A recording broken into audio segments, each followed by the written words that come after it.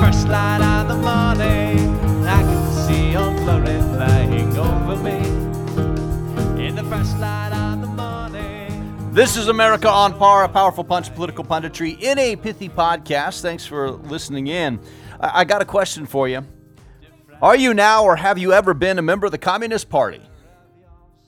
And that question is widely reviled in America today because it came from a political witch hunt during the 1950s. Senator Joseph McCarthy said he had a secret list of communists who had infiltrated the highest reaches of government. And a series of Senate hearings ruined lives and careers from Hollywood to Washington, D.C. But it was completely bogus. McCarthy had no such list. Just in calling people to testify and asking them that question, are you now or have you ever been a member of the Communist Party? That was enough to ruin people. Well, it's the same type of question as saying, when did you stop beating your wife? There's not a good way to answer that question. How about this? Why haven't you disavowed David Duke? See, nobody asks the communist question anymore. Although perhaps asking it of Bernie Sanders would be interesting. But they are asking about David Duke and the KKK. I'm going to play an exchange from this weekend between Donald Trump and CNN's Jake Tapper. I want to ask you about the Anti-Defamation League, which this week called on you to publicly condemn unequivocally the racism of former KKK Grand Wizard David Duke, who recently said that voting against you at this point would be treason to your heritage. Will you unequivocally condemn David Duke and say that you don't want his vote or that of other white supremacists in this election? Well, just so you understand, I don't know anything about David Duke, okay? I don't know anything about what you're even talking about with white supremacy or white supremacists. So I don't know. I mean, I don't know, did he endorse me or what's going on? Because, you know, I know nothing about David Duke. I know nothing about white supremacists. And so you're asking me a question that I'm supposed to be talking about people that I know nothing about. Okay, I'm not a Trump supporter. I've criticized him on these podcasts for his language. I believe words have meaning. Trump uses words like they were emojis, being so imprecise that he allows multiple interpretations for every sentence. I've criticized him for trying to bully the press in the past. But in this case, Trump's not the problem. Jake Tapper and the modern press are. Let's start with the first part of the question. Why should Trump have to tell someone not to vote for him? It's your right to vote, and it's your right to free speech to vote for whomever you damn well please. CNN has no right to tell Trump to insist that racists not vote for him. CNN makes its living off the First Amendment. How dare they insist that a candidate for the President of the United States of America try to deny that same First Amendment right to anyone else?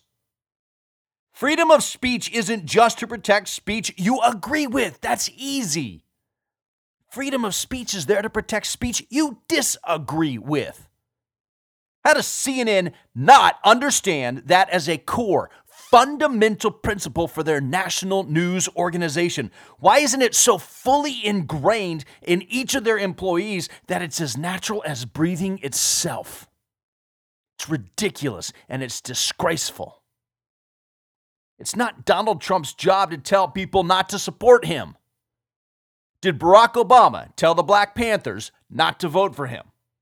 Did he tell his friends at the Weather Underground, the 1960s terrorist organization that killed people here in America, not to support him? No, of course not. So why does Donald Trump have to tell racists not to vote for him simply because Donald Trump's white? Does Hillary Clinton have to tell women not to vote for her because she's the only female in the race? Does she have to tell sexist feminists she doesn't want their vote? Does Bernie Sanders have to disavow the support of Louis Farrakhan, a man who has advocated for violence against all of white America from his pulpit?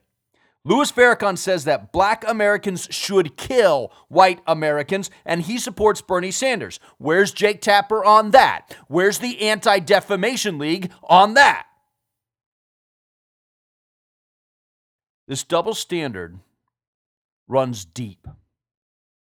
Remember the whole gay marriage wedding cake fiasco? A bakery didn't want to support a gay wedding that went against their deeply held religious beliefs. They didn't want to offend God by participating in something that clearly goes against God's teachings. So they were called bigots for repudiating a belief system they didn't share. Now, Donald Trump is apparently a bigot because he won't repudiate a belief system he doesn't share.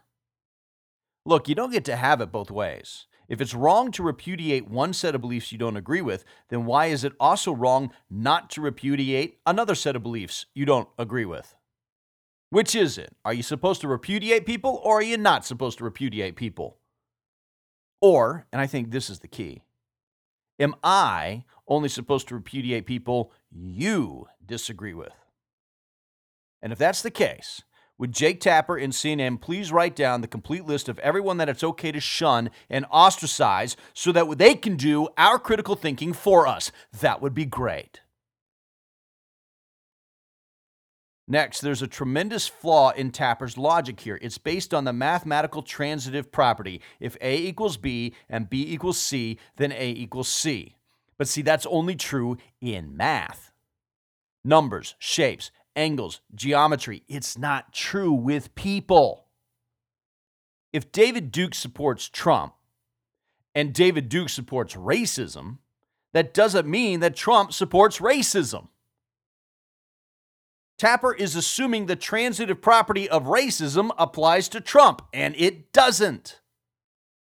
What's worse, this McCarthy journalism also assumes Trump to be guilty of racism until he proves himself innocent. That's backwards and that's un-American. Combined with the attempt to shut down free speech, it seems that Tapper's understanding of the Constitution and of American foundational values is severely lacking for a man in his influential position. And then there's a small problem of facts. Here's the fact. David Duke did not endorse Donald Trump. All of this started, right? Because apparently David Duke supported and endorsed Donald Trump. He did not. I'm going to read the full quote from David Duke that got all of this started. Here's the quote. Voting against Donald Trump at this point is really treason to your heritage. I'm not saying I endorse everything about Trump. In fact, I haven't formally endorsed him. Jake Tapper said these groups were endorsing Trump. David Duke specifically did not endorse Trump. Why let facts get in the way of McCarthyism? What's worse is as the media has jumped all over this story, they keep saying that Duke said that line about betraying your heritage, quote, on air, on his radio show. He didn't.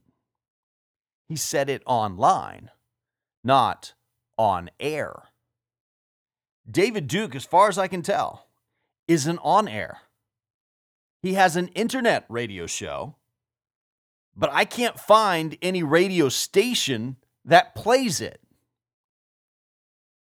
He has an internet show, not an actual radio on-air show. Hey, guess what? So do I. I have an internet radio show. You're listening to it.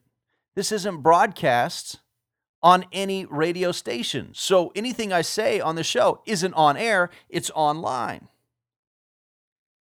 And what that means is that David Duke's internet radio show's audience is a lot closer in size to my audience than it is to Jake Tapper's audience on CNN.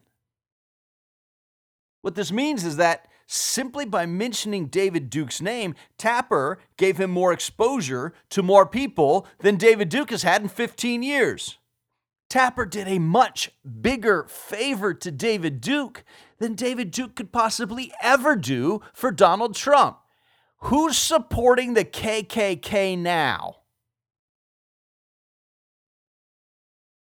This gotcha journalism, identity politics, is designed to divide us rather than unite us.